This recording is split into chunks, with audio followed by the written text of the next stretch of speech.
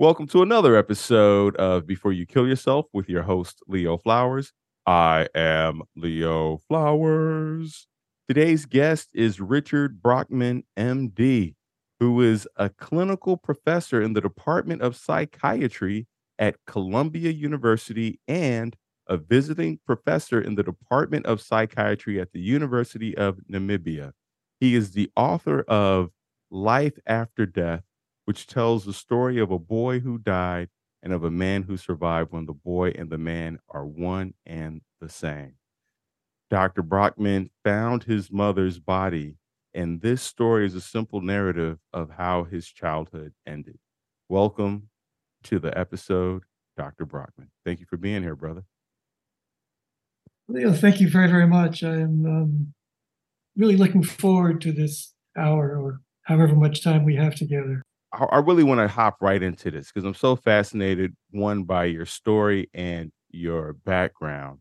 And being a psychiatrist who is interested in epigenetics and biology, but also as a person who you found your mom's body when she ended her life, what was your understanding?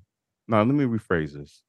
What did you need at the time that you found your mom's body versus what you received?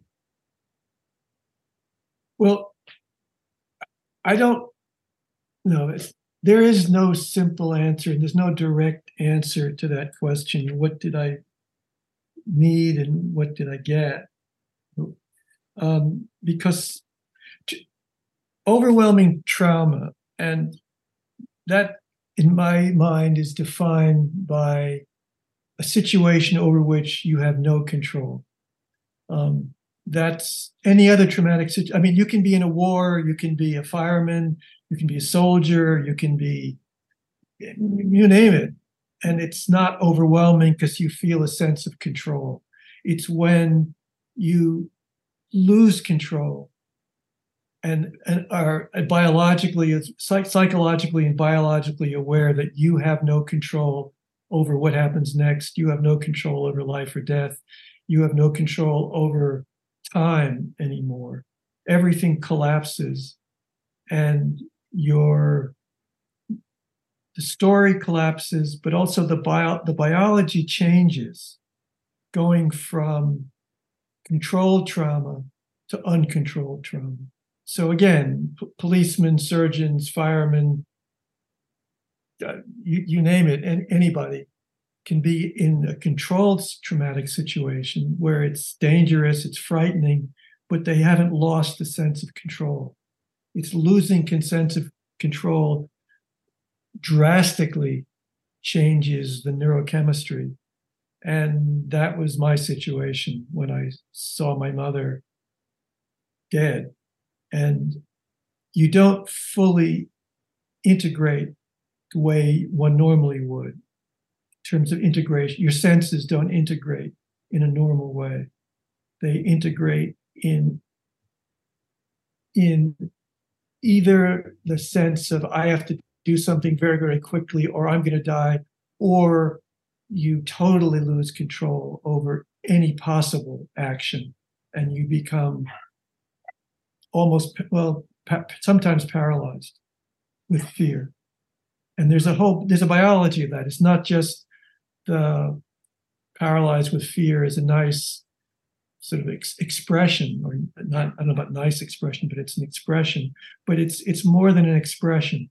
There's a biology like mice, for example, get paralyzed with fear when they sense the cat is close and it can't escape.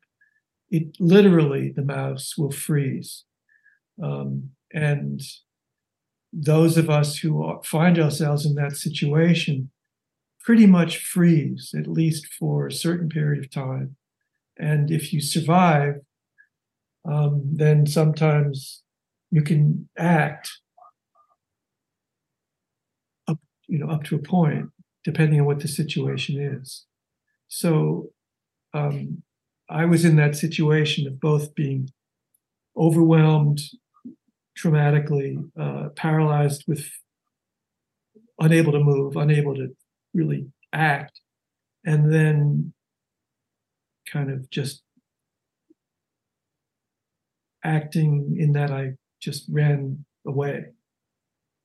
But in terms of effective action, traumatic situations, there is no chance for traumatic, uncontrolled trauma. You don't have the possibility of effective, coordinated action. If you did, then it wouldn't be uncontrolled fear. I noticed that you said you ran away from and not towards to someone. I would imagine if I found my mom's body, I would have, maybe have run to my father or to a neighbor's or to a friend. Did you run to someone or did you have a clubhouse? No, I ran to the neighbor. I knew there was no one else in the house. I mean, because no one ever is in the house when I get home from school other than my mom. So I knew that she was the only one there. And on some level, I knew that something really, really bad had happened. And on some level, I knew that she was dead. And in the book, my actions sort of are, they're separated in time because it took me a while to put back together. And I don't mean a few minutes or a few hours, but a few decades almost to put back together what I saw, what I witnessed, what I remembered, what I had done in that moment. So, I mean, I could condense it all, but it really took me about 15 or 20 years to piece it all together. But in that moment, I was frozen for a period of time. Then some things I did that I really didn't remember for a long, long time. And it was wintertime, and I ran through the snow to our neighbor's house, who was also a caretaker. I mean, a woman who provided a great deal of care, not a caretaker, but a woman who provided a great deal of care to me during my mother's illness. And I ran to her house, sort of just knowing, I guess, that she would be there. I mean, I had to find someone that was an adult. There was no way I was able to deal with this as a 7-year-old boy. I really want to dig into some of the history of your mother and then also then coming back to your story. And the reason why, when we look at research on um, when someone ends their life and then we read about or hear about someone ending their life, they say that suicide spike. And my theory is that the spike happens because not because necessarily of the suicide, but because we don't have enough understanding as to why. For instance, if my friends start getting married, then all of a sudden I might say, "Hey, babe, we should get married because my friends are getting married." But if I understand that my friends are getting married because they got their, wives pregnant or their girlfriends pregnant, well, I'm gonna be like, "Well, you're not pregnant." Now my understanding of why they're getting married may deter me from getting married. And I think the same thing happens with suicide, where if we have a deeper understanding of the person's background and history, then there's a moment where hopefully our prefrontal cortex kicks in and says, "Oh, there were options here," or there was another way, or this didn't have to happen, or at least I have other options besides what this person had, or I didn't go through that. And so when you look at your mom's family history, was there anything in her family history that served as a precursor up to this moment? Um, I mean, it's interesting that you mentioned the prefrontal cortex, which is a big player in free choice and the capacity to make a choice, which is why a lot of the epidemics, if you will, of suicide often are amongst adolescents. And it's like if there's if a 16-year-old commits suicide, there's a for good reason, there's a concern amongst the teachers or amongst parents about their students or their children, because there is that sort of group effect, if you will, in when the prefrontal in adolescence, when there's group mentality and the bonding of the group, and the prefrontal cortex is not fully online. I think my mother's prefrontal cortex was offline because she had significant biological illness, and there was no question about that then or now. She had bipolar depression, and bipolar depression, when untreated, and when she was first ill, and then around the time of her pregnancy with me, and then when she committed suicide. I mean, there are three separate episodes of significant depression. Um, really, the treatment wasn't really there. I mean, lithium is kind of the go-to pharmacology now, and there are other medications that also are also used. But lithium, when she was at her worst, really it was known, but it wasn't used that much, and it wasn't like just everyday knowledge that bipolar disorder and lithium go together as a treatment.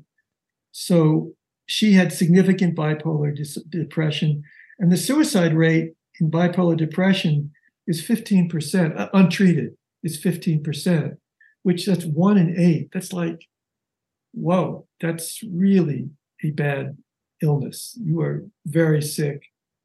And it's less, the determinants are really very, in bipolar depression, are rarely related to events of the day. Like, I bet on the third horse at Hialeah and I didn't win, or something like that. But really, they're biologically driven. And she had a very identifiable biological illness with a high percentage of suicide. And indeed, that's what happened.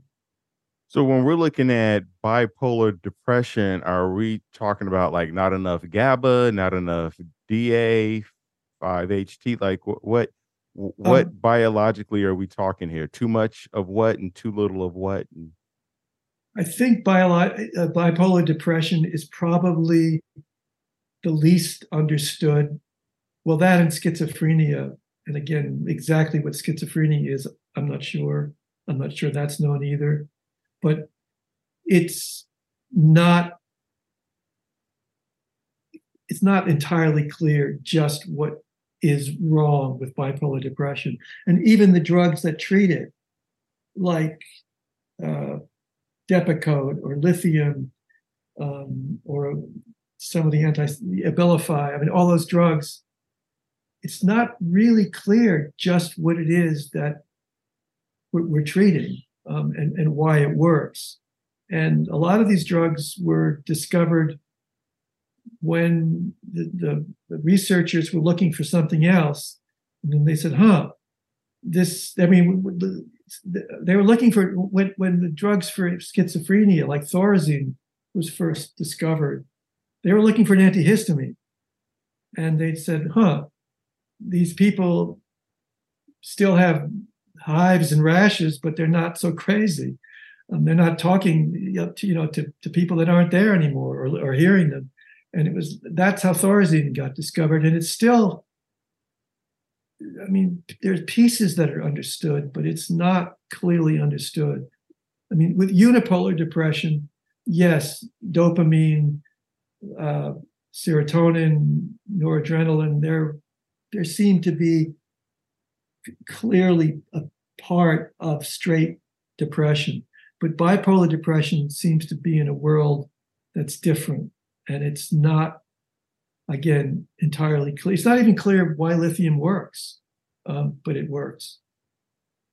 were there any early life adversities your mom went through?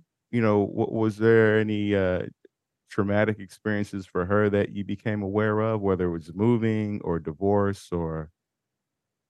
Um, as far as I know, and that's a terrific question. As far as I know, there weren't. Um, she her she married my father, and it was a good marriage. Um, I mean, in the book, I talk about she was a very beautiful woman, and her younger sister, my aunt Fran, was not a beautiful woman. There was a tremendous amount of envy that my aunt had towards my mother, and my aunt, for reasons that I really never fully understood, other than perhaps something to do with envy, would tell me all these stories. I mean, this is when I was like 5 years old, 6 years old. My mother was still alive, and she would tell me all these kind of somewhat mean stories about my mother, about some lover that she had. And I'm not 100% sure whether this was honest, or whether it was, a flirtation at a dance that was ended at that, or whether it was a lover. I don't know. And it didn't sound particularly traumatic at me. It sounded like she had a good time at a dance, and maybe she had a lover, maybe she didn't. I don't know. But it wasn't some horrific situation of betrayal or something like that. And I think she had a relatively healthy, happy childhood. I mean, she was successful at school. In the world that she lived in, it was a small community in a part of Brooklyn that kind of Brooklyn back then. It's very different from what Brooklyn is now. I mean, there were communities, and they were sort of defined communities, whether it was religion or race or language or country of origin or whatever it was. It was sort of like these small little enclaves here and there, and they lived in this small enclave, and it was the Sheepshead Bay section of Brooklyn, which was kind of isolated, actually geographically isolated, because a little peninsula in in South Brooklyn. And I think it was a homogeneous kind of calm community. So I don't really know that she had any trauma that you could say, that this did something or that did something. I think her genes did something. And I don't know of mental illness in any of her siblings. And there were others. There were three other siblings. And I knew my grandparents, her mother and father, and they were both quite elderly. And they were seemingly quite healthy also, at least in terms of mental illness. So I don't think there was, a strong line of bipolar illness in the family. Yeah, were there any recent stressors at the time for her? Stressors? Yeah, for her, that at the time that you can recall? No. I mean, it was maybe 10 years after World War II, but I don't think that was a major stressor for her. I mean, my father served in the military, but he wasn't sent overseas. So, I mean, he was kind of past the age where you were sent overseas. So it wasn't particularly, that wasn't particularly traumatic. So I don't think so. And again, bipolar illness is sometimes a stressor pushes the genetic load so that it manifests itself. And like people who are identical twins, a pair of people who are identical twins who have bipolar illness, it's not 100% penetrance. It's not as if one has it, therefore both will. And if they're identical twins, they have identical DNA. So you would think if one would have it, if it was purely genetic, then if one would have it, they both would have it. But there isn't 100% penetrance. So there is some aspect of environmental influence or epigenetics that pushes the genetic load into actual frank illness. But she got sick 7 years. Her first time was 7 years before I was born. And then when she got pregnant with me, she had peripartum depression, which again is often happens if you have a history of depression or bipolar depression and you get pregnant. The stress, if you will, of pregnancy, and that has obviously has a significant biological stress, often pushes someone into peripartum depression. So she had all during her pregnancy and for about 3 months after she gave birth, she was significantly depressed and had ECT 3 or 4 months after giving birth to me, and it was transformative. I mean, I know ECT can have a bad name and a bad rap, and one flew over the cuckoo's nest, and Ken Casey didn't do any. I mean, who wrote One Flew Over the Cuckoo's Nest. I mean, ECT isn't pretty, and especially then, it was really not pretty, because it was kind of primitive back in the early 60s. But she had ECT, and it was transformative. She got better. And then again, in 7 years after that, in her last bout of illness, she got sick again. When you say sick, how are you defining that? Significantly depressed, significant suicidal ideation, and all the sense of shame, the sense of worthlessness, the sense that I'm no good, the sense that you'd all be better off without me. I think she was becoming psychotically depressed.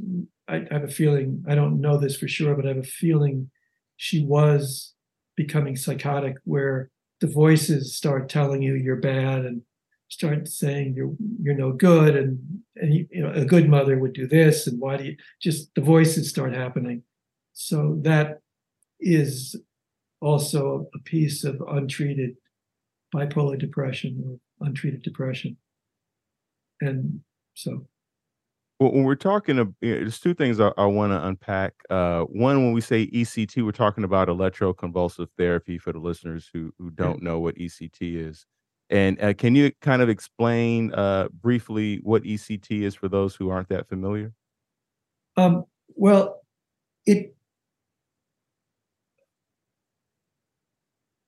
there was the belief. It started, I believe, in like probably the early part of the 20th century, that people who had epilepsy and had convulsive seizures didn't have mental illness or had less mental illness. And that was an observation. Whether it was any validity to it or not is something else again. And so there was the sense that maybe convulsions were somehow protective against mental illness. So there was the practice, again, this is the early part of the 20th century, of giving people, I think, camphor or some agent that would cause a seizure. And there were reports of people getting totally cured of all kinds of things by it. And I don't know that how much of it was just sort of wishful thinking on the part of the people that were administering these drugs or whatever. But then I forget not the researcher's name, but a Hungarian researcher started using electricity to generate a seizure. And then they started noticing and recognizing that with very, very severe depressions and sometimes with psychotic illnesses, people were better. So they would administer electricity to both sides of the brain, which would cause a violent seizure. It was so violent sometimes, and the contracture of muscles during these seizures, because all the brain would release a lot of neurotransmitters, muscles would contract, sometimes powerfully enough to crush the spinal vertebrae. So you could, I mean, you could, it was, or break your jaw because your mouth would clench. So it was pretty ugly. And indeed, my mother got ECT bilateral, so you really have significant memory impairment as well as potentially broken bones. And that's changed dramatically since then. It's still an electrical current that causes a seizure, but it's unilateral. It's just on one side. So the loss of memory isn't so bad.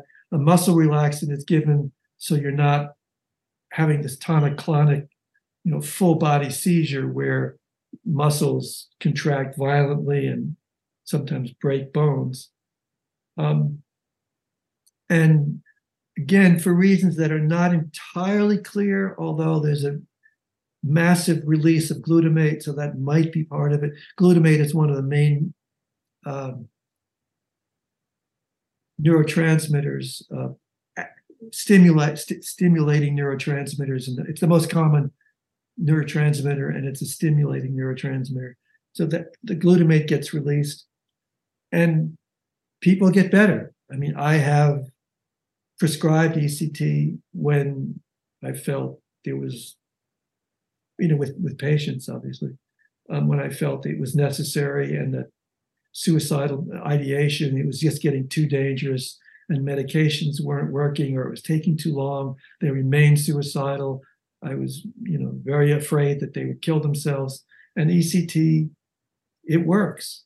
I mean, not for everyone, but often enough that there are definitely indications for it. And she had it in the early 1960s, shortly after my birth and after her pregnancy. And it was miraculous. It was life-saving.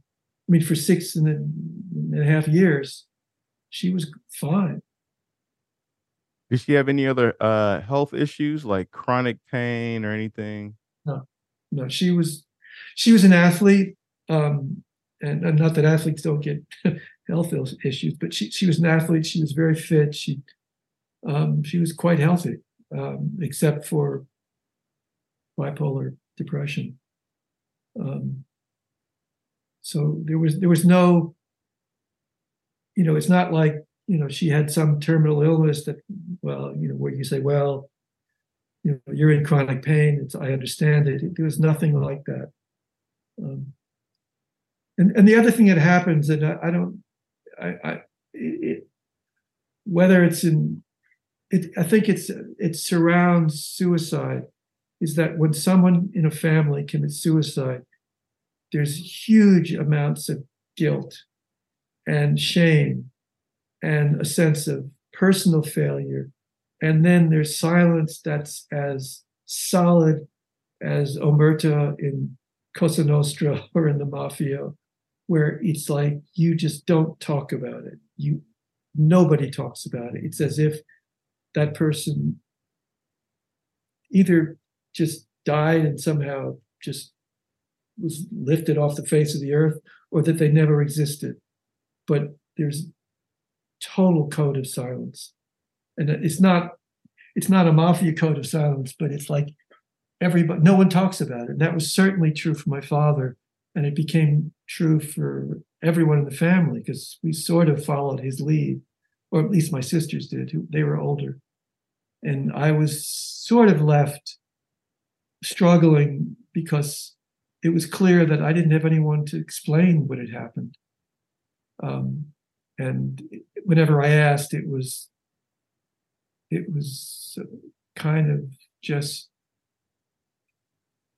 I was soothed, but nothing was explained.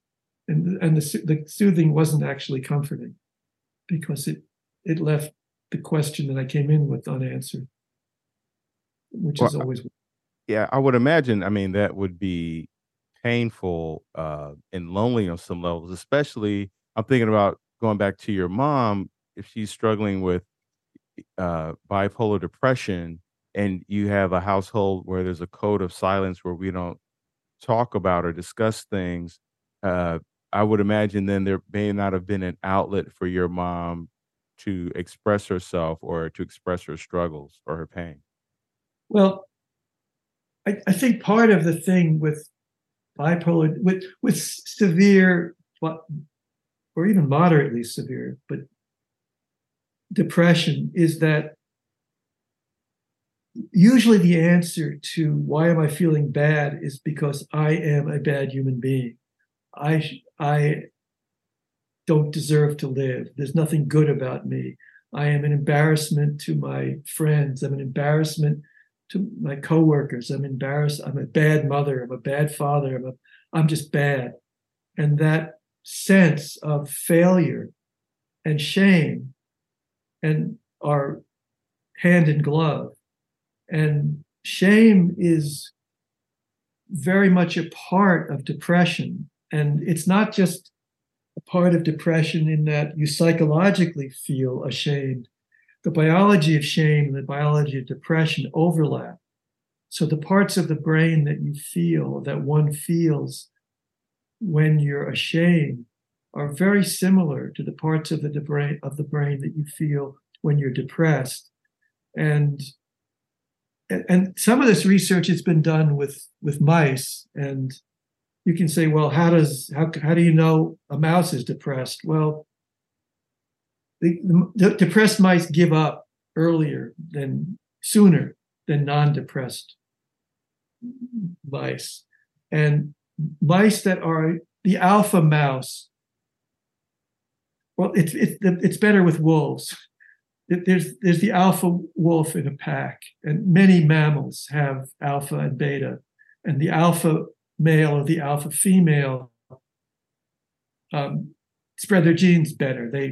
They have more sex, they procreate more, so their genes are more likely to survive.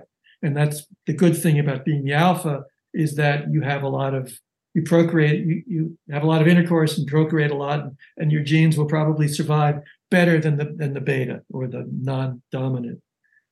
And so there's usually at a certain point in time, adolescent wolves will challenge the alpha because they would like to procreate their genes. So they will often challenge the alpha. And if it becomes clear that if I go through with this challenge, I'm the adolescent, and I go through with this challenge, I'm going to die. This alpha is going to kill me. I quickly change my behavior, and that the physiognomy, the wolf's ears go down, its teeth withdraw back in its muzzle. It hunkers down, it becomes physically small. The hair doesn't stand up anymore. Everything is to look small and non-threatening to the alpha.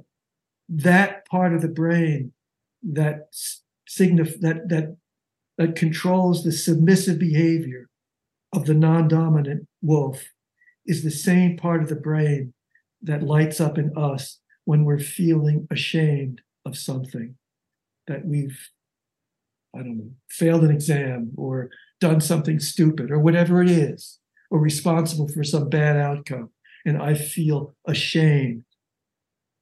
That part of the brain is the same as what happens in the wolf when it decides, or it's not a decision, it's a biological instinct to become small and non-aggressive and as pathetic as possible. And so there's a powerful biology of shame that's been studied. And that piece of that part of shame is very painful. I mean, it really feels. I don't know if you've ever felt deep shame, but if you have, and I certainly have, it's painful. I mean, it's not like my finger hurts, but it's like I hurt, and I can't really localize it. And you become, I don't want to live anymore. It's a very suicidal kind of feeling. And it's Also, this is, I'm going on with neuroscience here, but it's very much tied up with, if you cut yourself, you have pain. Oh my God, that hurt. It's quick. It gets to your brain very quickly, and you pull your hand away or whatever it was from the nail, and oh, that hurts. And then you tend to it, and usually the pain sort of subsides. However, if you cut yourself and the wound doesn't heal and it starts to infect and it festers and it pustules and you get a fever, that's a different kind of pain. That pain also goes to that same place where the wolf is backing down or when we feel shame. It's the same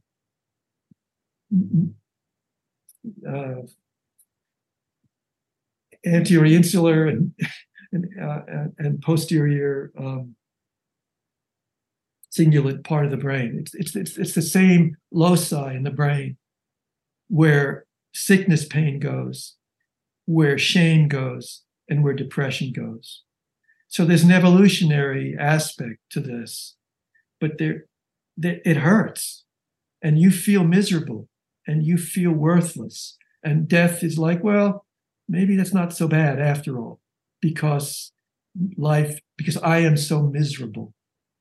And there's an evolutionary reason, I think, why that happened and why depression can be so dangerous in terms of suicide and why shame can be so dangerous in terms of suicide. You mentioned that you experienced that level of shame and pain where it's not just my finger hurts, I hurt, my body hurts, and I don't want to be here anymore if this is going to be the experience. How did you navigate your way through that? Um, well, again, my whole adolescence and early 20s was a mess. It was a mess. And it was partly because my mother's suicide destroyed my story of who I was when I was 7. And I was kind of left with a story in shambles, a story in ruins. I had a great childhood, I thought. I did. And then suddenly it was detonated. It blew up. And I didn't know who I was. And so especially my late teens and my early 20s were spent not knowing who I was and trying to get my mother in some strange way to answer me why she had done what she had done. I mean, despite the fact that she'd been dead for 15 years or longer, I still was wanting an answer from her. So there was a lot of, I never became frankly suicidal, but I was parasuicidal. And I think a lot of adolescents take risks. And, it's part of getting through adolescence is surviving the risks that you take. And God willing, you don't push the risk taking too far. You don't drive too fast. You don't drink too much. You don't take too many street drugs without knowing what's really you're taking. You don't just challenge the fates too often. And I did all that and got through it. And so I sort of had a history of parasuicidal behavior. And when I would feel shame, they would all come back of like, I might just as well kill myself. And I sort of was at the point where I didn't want to do that anymore. And so I would just get away from open windows. And, I think if I'd been a soldier or a cop with access to firearms, I think that would have been, I think Russian roulette would have been something I would have played, but I didn't because I didn't have access. But, I was afraid of firearms because it's access to lethal arms is, it's a reason why soldiers have high suicide rates, not because they're traumatized, it's because they have access to firearms. And there's a reason why doctors have a fairly high suicide rate. It's because we have access to morphine or whatever. Just go in the locked cabinet and take it out.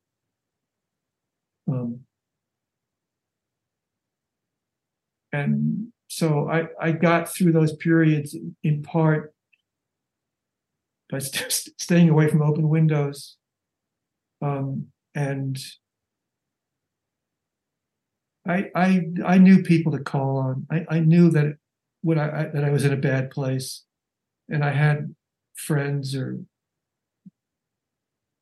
lovers or whatever who I could call on to just say, I need help. I'm in a bad place. Because it goes away. That's the thing about sickness, pain, well, usually anyway, or shame. I mean, it's not as if it was, if you run over a 6-year-old and you were a little bit drunk and speeding, it's like, I don't know, that's like a level of guilt and shame. I don't exactly know how to get past that one, but it's when it's like a little bit crazy, when it's like, stop it. This is not, you didn't do anything bad. Get over it. It was more like I just needed time to get over it, and then it was okay. I don't know. I don't know quite how to answer if you've actually done something really bad, and therefore the shame is like, well, you were drunk and you were driving too fast. I mean, I don't know how you get past that exactly. That requires a different level of hugging, and it might never cure it. You mentioned putting space between yourself and any lethal means.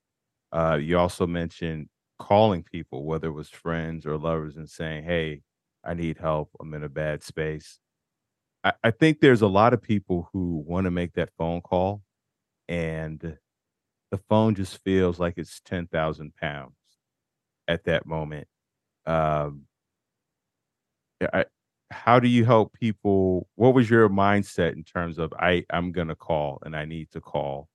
And what were your friends saying to you? Because sometimes you can call a friend and they can say something that makes the pain worse.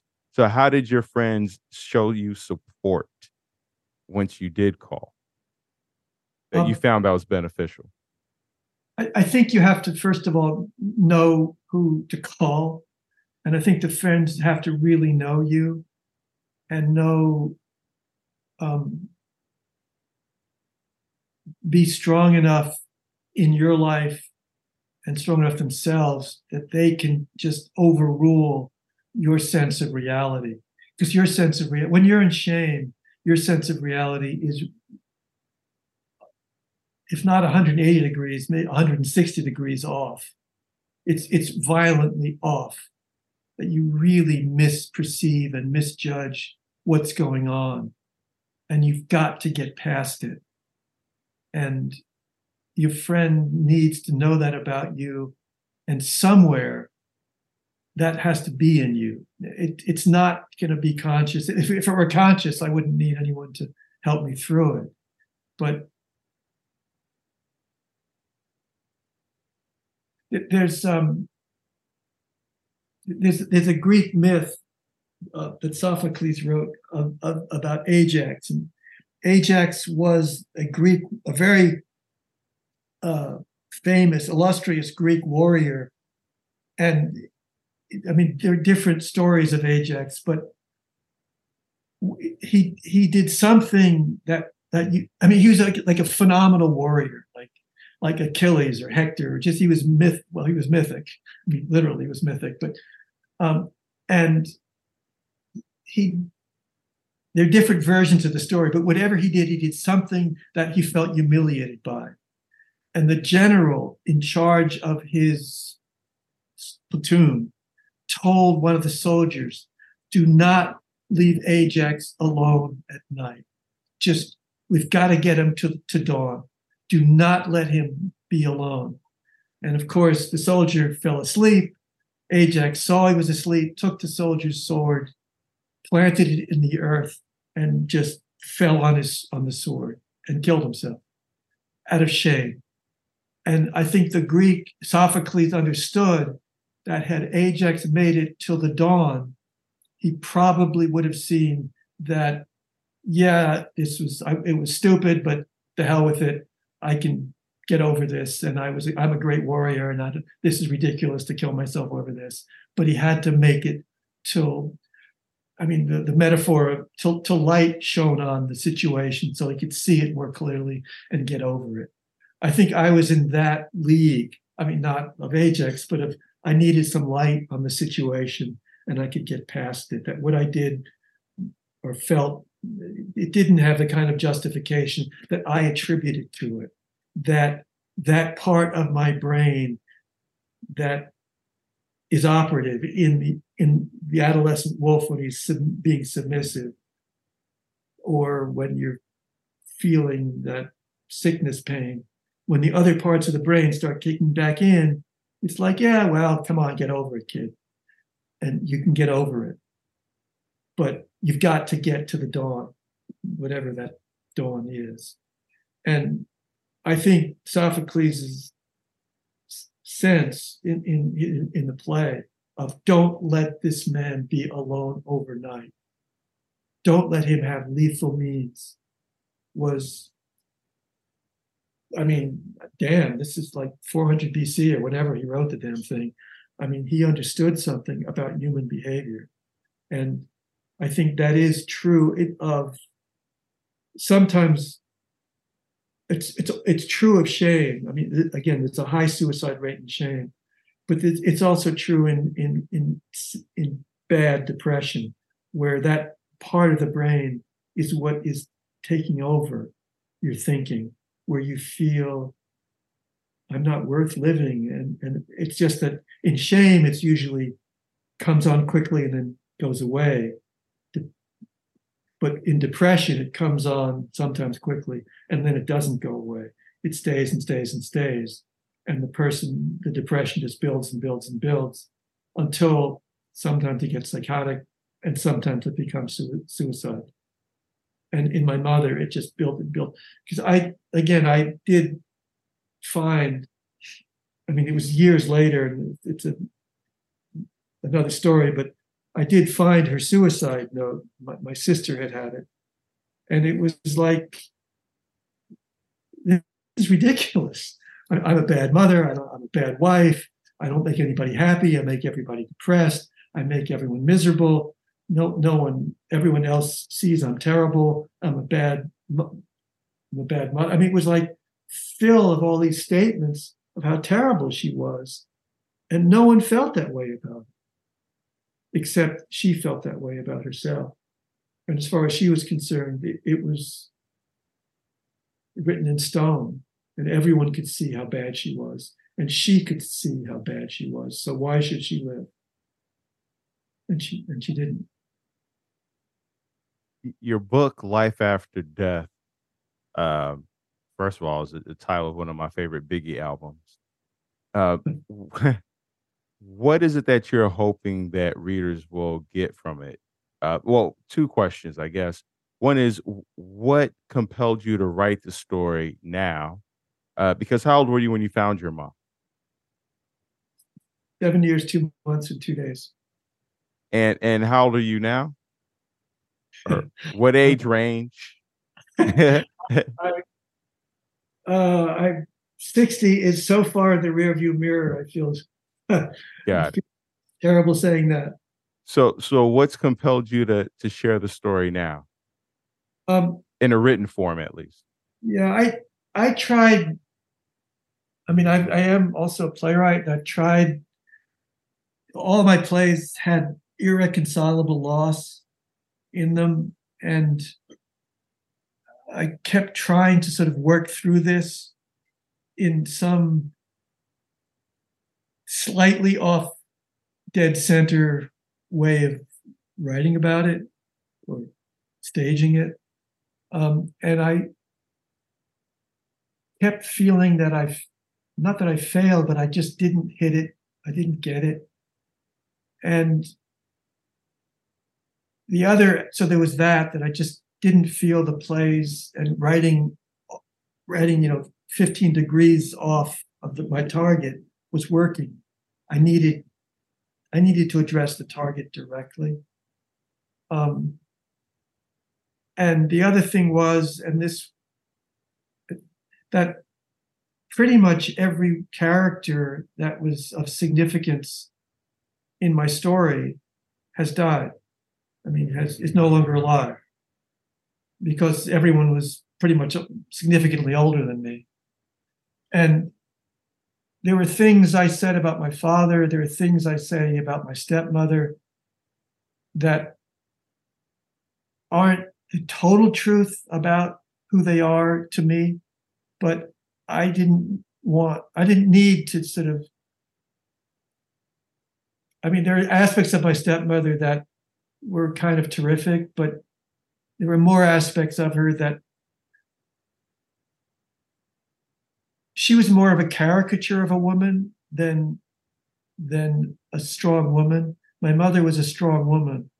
And I think my father needed to deny, again, it was part of his omerta, it was part of his silence, it was part of his denial that he married this woman who he married.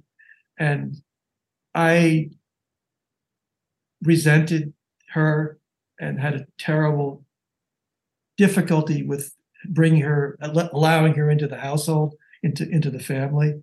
And so, and I just didn't want to have to soft pedal that. And as long as she was alive, I didn't feel comfortable fully expressing what I really felt towards her because it would have hurt her badly, and I didn't really want to do that. But I did want to say what I thought her presence, why she was in the family, and why my father married her fairly soon after my mother's suicide.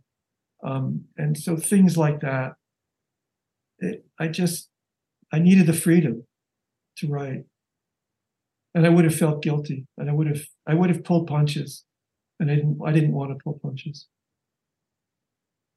Fair enough. Is there anything else you want to share? I have two more questions, but is there anything else from your story that we haven't talked about that you think would be of value to Well, someone who? yeah, I think the other aspect of the book's called Life After Death: Surviving Suicide. So surviving, the book is really not about suicide. It's really about surviving, and it's really also, most importantly for me, it's not about story getting crushed, which my story was crushed. It's about rebuilding story. And I strongly believe, as a neuroscientist, that trauma crushes story biologically as well as psychologically. When you have suffered through overwhelming trauma, not breaking an arm, but overwhelming trauma where you feel it's only with luck that you survive and have a day after this, your story gets crushed. And what I address in the book and in my life was the struggle to recreate one's story, biologically as well as narratively. And I think that's what the book is about. So it's not really about suicide, it's really about surviving and finding a way to recreate your story after it's been destroyed. And I think that's what I do as a doctor, and that's what I did. And it took me like more than 20 years, but however many years it was, I don't know how many years it was, to sort of reposition my story in such a way that I could let my mother go. And I think that's the other thing that writing this book did for me was I released her. I think I kept her prisoner for decades after she was dead. And obviously I didn't have a box that I put her in and kept her in, but I imprisoned her soul for many, many years in my mind. And at a certain point, in the writing, and I sort of know exactly where it was in the book, where I just let her go, and it was huge for me. And I think specifically for those readers who might be dealing with someone else's suicide, it's letting that person's soul go is a moment of catharsis. And you've got one have to get that to that point. Um, Last two questions. I always imagine there's one person listening in who may be on the precipice of wanting to end their life. Before you kill yourself, what would you say to them? um, that the parts of the brain that control depression, um, control can be wrestled back to the prefrontal cortex, which you mentioned early on. And um, there are any number of different ways that it can get back to the prefrontal cortex. Some of them psychological, like knowing a good friend to call, but some of them biological. Sometimes, like with my mother, it's really a biological action that has to occur to free the control of one's central nervous system from that part that is, if allowed to stay in control, dooms you. But it can be liberated from that part. And again, sometimes it's biological, and sometimes you need either that, sometimes the help of a really good friend, but sometimes when it's truly biological, from the help of a good doctor. Um, And what are you looking forward to in the next 24 hours? uh,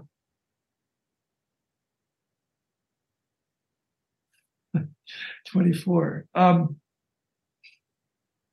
Well, I'm sort of,